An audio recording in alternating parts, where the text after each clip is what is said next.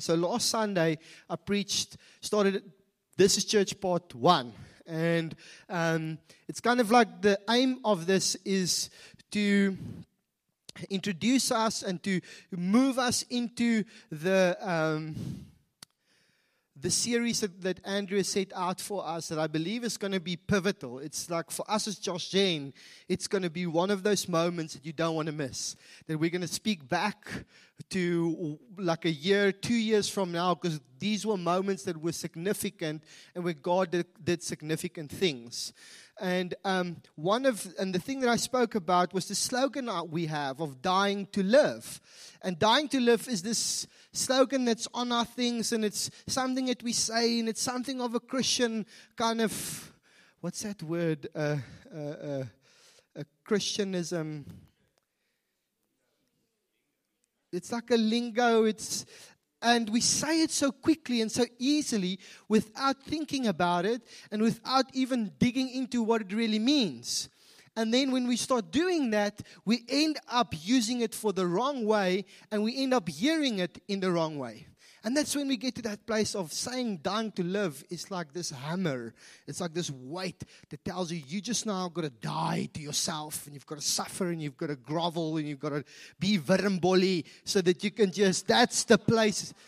But it's not actually God's heart. Dying to live is this place of where we see Jesus and we recognize Him for who He is. And because we see Him for who He is, there is nothing in me or with me that is worth more than Him. And so anything and everything that keeps me away from Him, that makes it a struggle for me to connect with Him, that makes it a struggle for me to obey Him, all of those things I take off. And I get rid of it, and I cut it off, and I deny it. I deny those things because I don't want to get myself at the end of the day. I want to have Jesus. Amen? And so dying to live is that. And then this morning, I want to go into part 2. Part 2 is going to be this. We've got this statement that you would read on a lot of our social media and even the way we speak to one another. And it's this: love God, love people. Who has never heard that in their life? Okay, 2 people. Okay, that's good. Well done. Thanks for your honesty. Okay, now you've heard it. But for most of us, we've got this idea and we kind of dish it out like Oprah dishes out cars. You know, if you get one, you get one. Love God, love people. And we just... And this morning, I want to bring us to what that actually means. And so as we come into this, I want to say this. This is like a kind of like a disclaimer, and you've heard me say this before.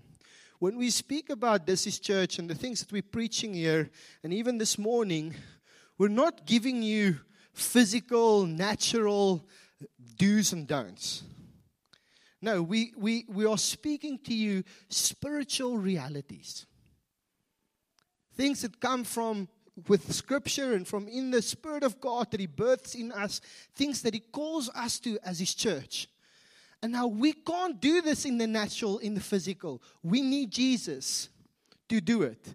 And so I had this statement a couple of weeks ago, and I want to read it again to us.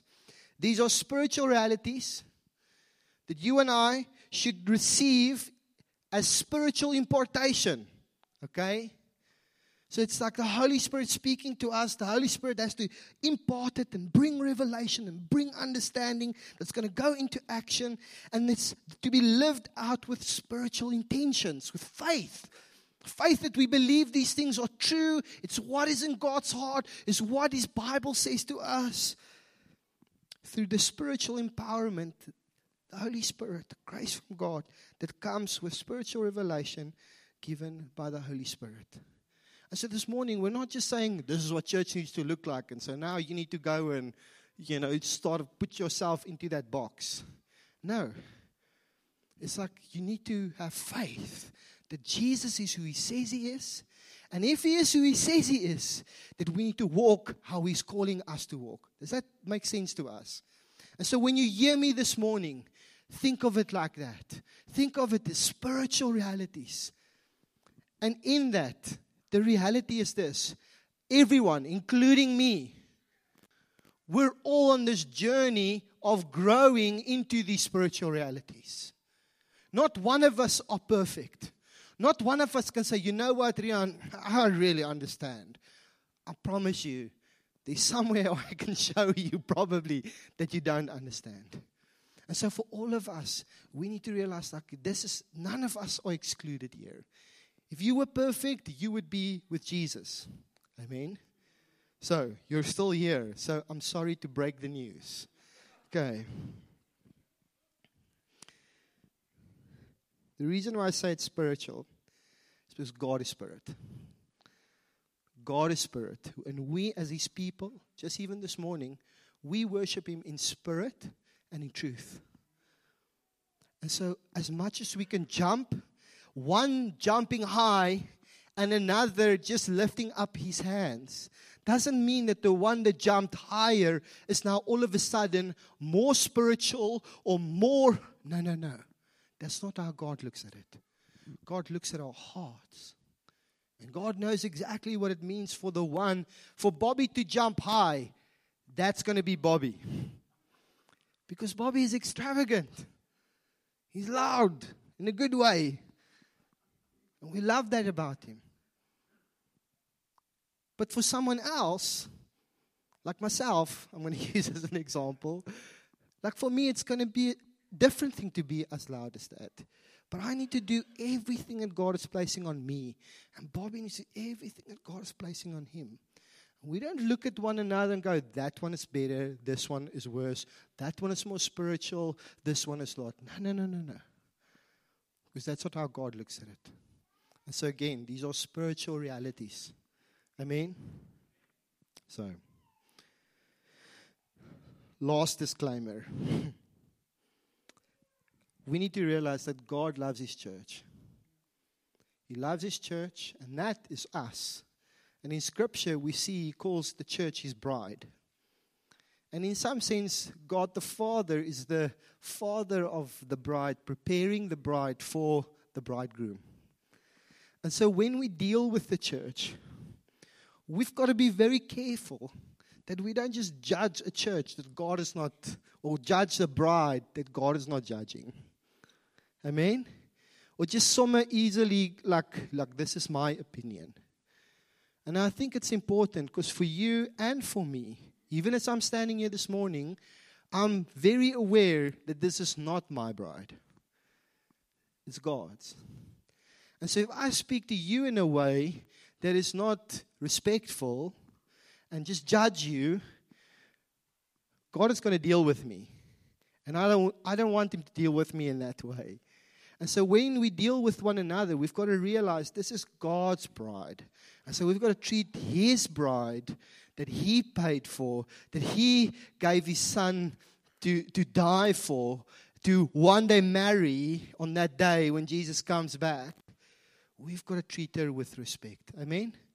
And so when we hear things of maybe we're not doing this right, or maybe we're not doing that right, it's not a right and a wrong. We're all on this journey. And this journey that we're on is so that we can look like Jesus. It's so that we can be prepared. There is no bride that wakes up the morning of a wedding ready. No.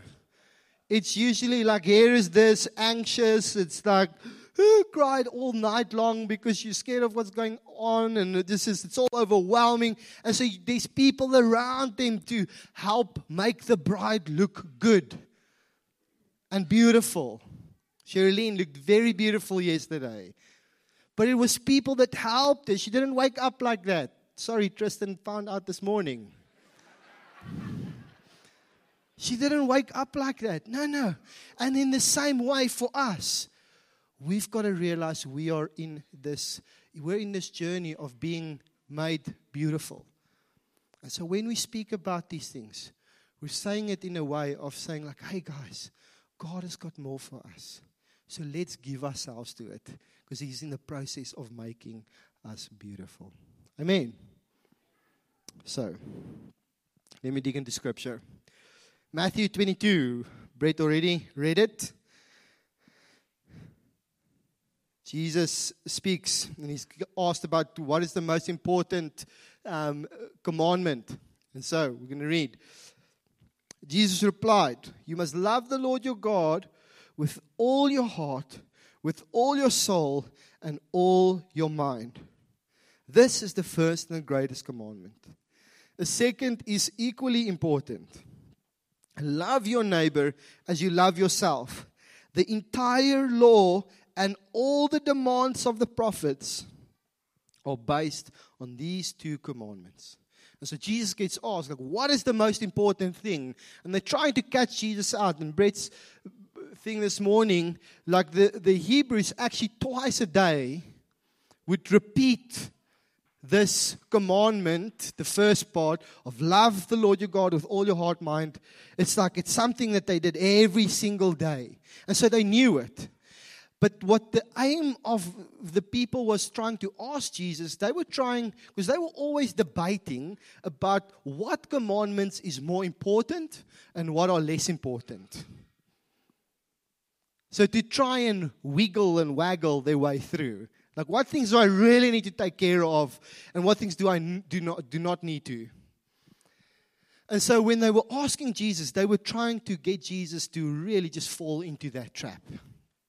And here Jesus comes and he speaks to them. He says, love the Lord God with all your heart, mind, soul, strength, might. And then another one like it, to love your neighbor like you love yourself. And the law basically was all of the Old Testament. And then now the demands of the prophets. And that is the promises and the prophecies and the things that they were saying, like Jesus is still coming. This is what Jesus is wanting, the Messiah. They didn't call him Jesus, they call him the Messiah, the Christ. This is what he's. And so Jesus comes and says, all those things, everything that you've heard about me and from me, it's taken up in these two things. Love God with everything in you and love your neighbor. And so we come and we actually see, okay, whoa, that's serious. And that's where we are this morning. Because we say it, love God, love people. Now, where does love come from? I'm going to quickly read us. 1 John 4 verse 9.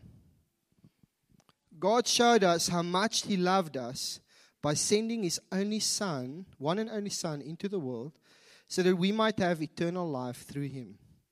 This is real love. Not that we have loved, but that God has loved us and sent His Son as a sacrifice to take away our sins. Love comes from God. It doesn't come from anywhere else. Well, yesterday when I married and did the wedding with them, there's this joke of, like, actually the way people look at love is this typical Song of Solomon's kind of scripture of, oh, put your head on my bosom and your lips are like honey, and it's like this really like Hollywood hot pink love of just everything is unicorns, butterflies, and we're just like, that's often what we think is love. And because that's our perspective of what love is, we tend to want it for ourselves. Because we think that if somebody loves me, then I will feel important. Then I'm loved. And we kind of make that the most important thing. But when you look at the scripture, you see that love is not actually something that you receive. It's something that you give. It's something that you show.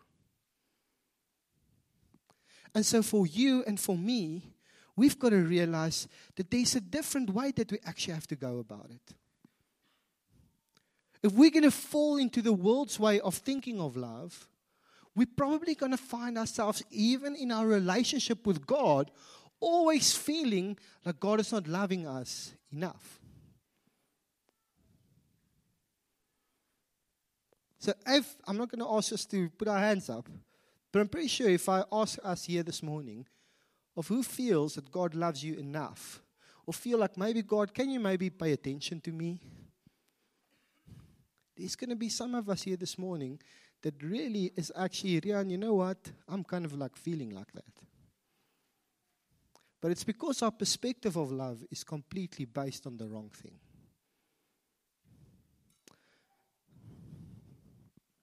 See, love comes from God.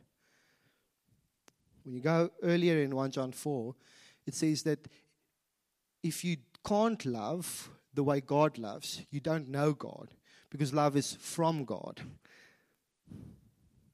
And it's kind of like saying what 1 plus 1 is 2, but 2 is 1 plus 1. But it brings us to the space of going like, actually, do I know Him? Do I see Jesus for Jesus? Have I brought my life into a place of where actually I accept Him as my personal Lord and Savior? Because unless I am in Him, and unless His love is in me, I do not know love. Because love comes from Him. God is love. He's the author of love. So I might have things that looks like love, and looks like affection. See, without Jesus, it is impossible to even love God.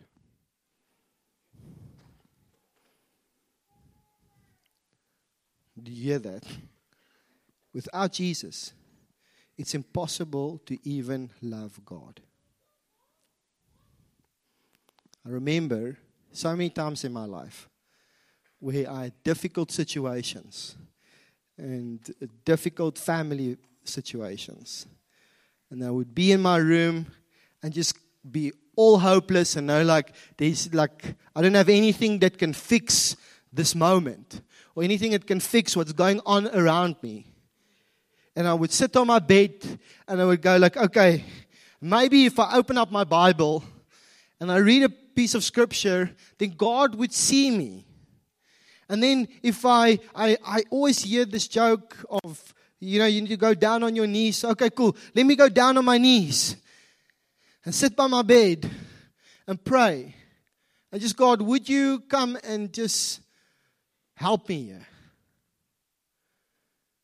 And it's like there was everything in me wanted God to come and help. But at the same time, nothing in me wanted to submit to God and accept Jesus as my Lord and Savior. Accept Jesus as the life that I now live. I wanted Him to fix my situation, but I didn't want Him. And I know that for me, sometimes that thing still creeps up because it's my nature. It's my sinful nature. But I know that for us, for some of us, we're sitting here. We are in the same way. We want God to change our situation. And if He changes my situation, I will know that God loves me. But that scripture came and it says, God showed His love. He showed how much He loved us. That He sent His only Son into the world. So that me and you can be with Him and have eternal life with Him. So now, we have this scripture in 1 Corinthians 13 that speaks about all that love is. You read it on Facebook and whatever social media, you'll always have some post with beautiful rivers and mountains and trees and butterflies, and then you have, love is patient and kind. I want to read it to us. Love is patient and kind. Love is not jealous or boastful or proud or rude. It does not demand its own way. It's not irritable, and it records no record of being wronged. It does not rejoice about injustice, but rejoices whenever the truth wins out. Love never gives up. Love never loses faith, is always hopeful, and endures through every circumstance. ESV says it like this: love bears all things, love believes all things, love hopes all things, endures all things. And when we read the scripture, we look at everyone else around us and go, people, come on, be nice with me.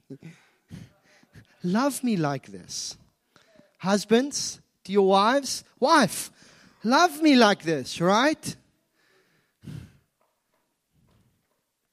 But I want to kind of inject something else in there. If we read that again, and we're going to read it again, and I want you to maybe just for a moment, just to close your eyes. And we've spoken about Jesus that has given himself on the cross for me and for you. He's laid his life down so that we might be with him, that we can be reconciled back to him. So now if we think of what Jesus did on the cross, and we think of the life that he lived while being on earth, how he was treated, how he was mishandled, how he was sent to the cross, beaten, shamed. You actually see something of this scripture coming alive if you think of how he was treated and handled and how he reacted and responded to what people did to him. Love is patient and kind. Love is not jealous or boastful or proud or rude. It does not demand its own way. It's not irritable. Keeps no record of being wrong. It does not rejoice about injustice, but rejoices whenever the truth wins out. Love never gives up. It never loses faith. It's always hopeful and endures through every circumstance. And even though Jesus went and he received the harshest of treatment on the cross, what he was seeing and what he was living and exuding was love that is patient and kind. Love that is not boastful. Love that does not have its own way. Love that has faith. Love that never gives up. Love that endures even the harshest of treatments. And he went through all those things for me and for you so that we might know what is love and who is love, and that who is love loves us in an even deeper way. When I look at that, I go like, Lord, thank you for your love. Thank you for how you love me.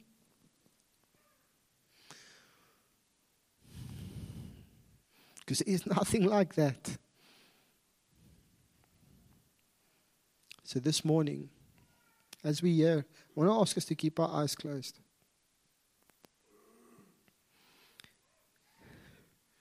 It's not out of habit, but it's just something that we do. Usually at the end of the preach, we would say, hey, who wants to give their life to Jesus? But I really felt this morning in preparing, I felt like the Lord said to me, Riaan, you need to ask right here. So I want to ask in this moment, if there's anyone here this morning, and you have not experienced the love of God in that way, or seen it that actually that He loves you, and He's willing to bear and has bared every possible thing that might come. He's done it so that you might know Him, so that you might find His love. This morning, I want to give to you the opportunity to say, hey, just reach out to Him. Jesus says that all those who stretches out, who calls out to His name, will be saved. And this morning, in this moment, we can't love people or even love God unless we have Jesus as our Savior. And so if that's you here this morning, and you want to say, Riaan, hey, I really want to give my life to Him, I want to ask if you can respond to me. And the way you can respond is just for me to even just look you in the eyes. So if you can look up to me that I can see you, because I would love to pray with you.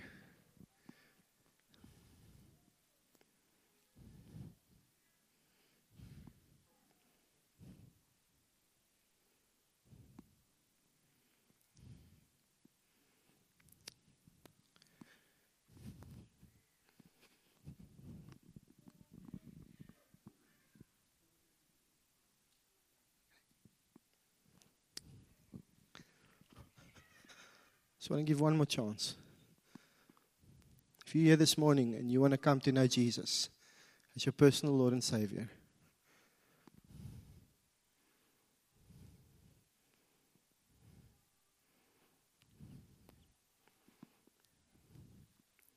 okay, I'm not seeing anyone now, but I know this. God is working. So, love God. But then there's a second part to this, is love people. John 15 says this. I've told you these things that you will be filled with my joy. Yes, your joy will overflow. This is my commandment. Love each other in the same way I have loved you. There is no greater love than this, than one to lay down his life for his friends. So again, we see where love comes from, what it looks like, who it is, and how it plays out. And so for me and you here this morning, that statement of, I've told you these things so that your joy will be filled and overflowing. That my joy will be in you. If you just even think this morning of when we all gave that shout, like just the amount of joy and the amount of freedom that came to your heart and your bones. There's something there that just goes like, wow, this is so liberating. And it's so fun. You can just feel how people, and it's not about fun, it's about there's life here.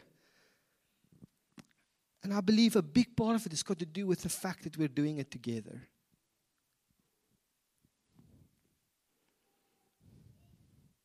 See, God's heart is for us to walk together and to love one another. So as we love Him, what happens in us, and you've heard me speak about this, about the DNA of God that comes into us. It's like we take on His nature and His character. It's like as we love God and we have Him being formed in us, we become, in some senses, we take on His character, we take on His DNA, and we become like Him in the way of how we look at people. Because God looked at us in a way and He saw that we were sinners. He saw that we couldn't save ourselves. So He came in and He made us part of His family. And as we see who God is and what He is like, we end up doing that same thing to other people. Not because it's who we are, but it's because who God is, and God is working in us. And so there's an overflow of that into the lives of the people around us. It's so often when you get like couples that's been married for a very long time, that they often look like each other. There's a likeness. All the couples looking at one another. You look like me. But there's something, there's like a transference that happens between us. But also the same as with God. And so God calls us into this place of where we're meant to love one another.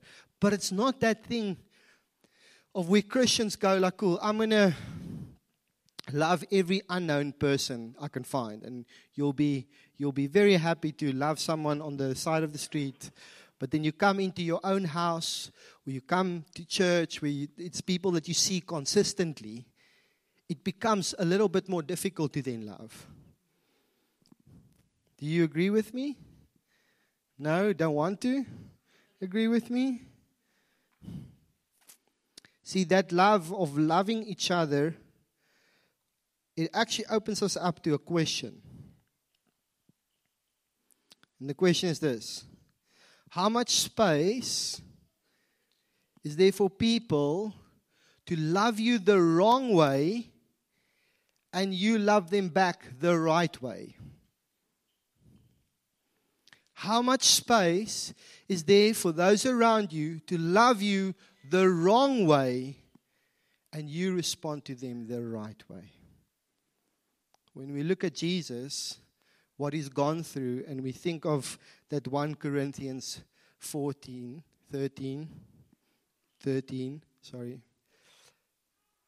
Jesus, we loved Him, in a sense, treated Him the wrong way. And His response to us was love the right way. Do you see that?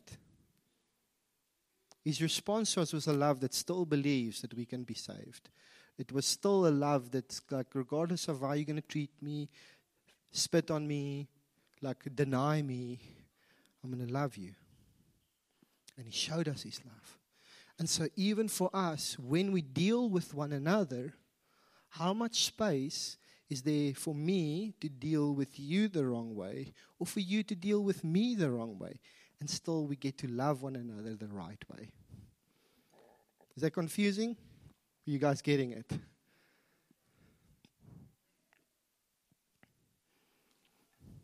So 1 Corinthians 13 again. Love is patient and kind. So every time, where's Rob? I didn't see him here this morning. Is he here? It's because he didn't greet me again. I'm going to be patient. And I'm going to be kind to you, Rob.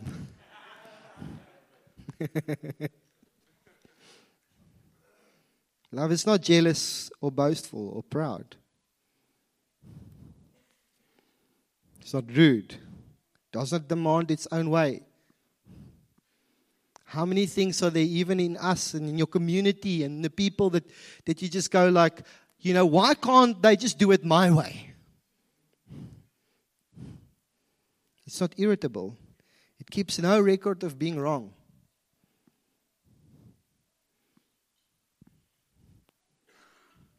I've got a whole list of things that I've done wrong. I'm joking. It's not like that. No, it's like we don't keep record of wrong.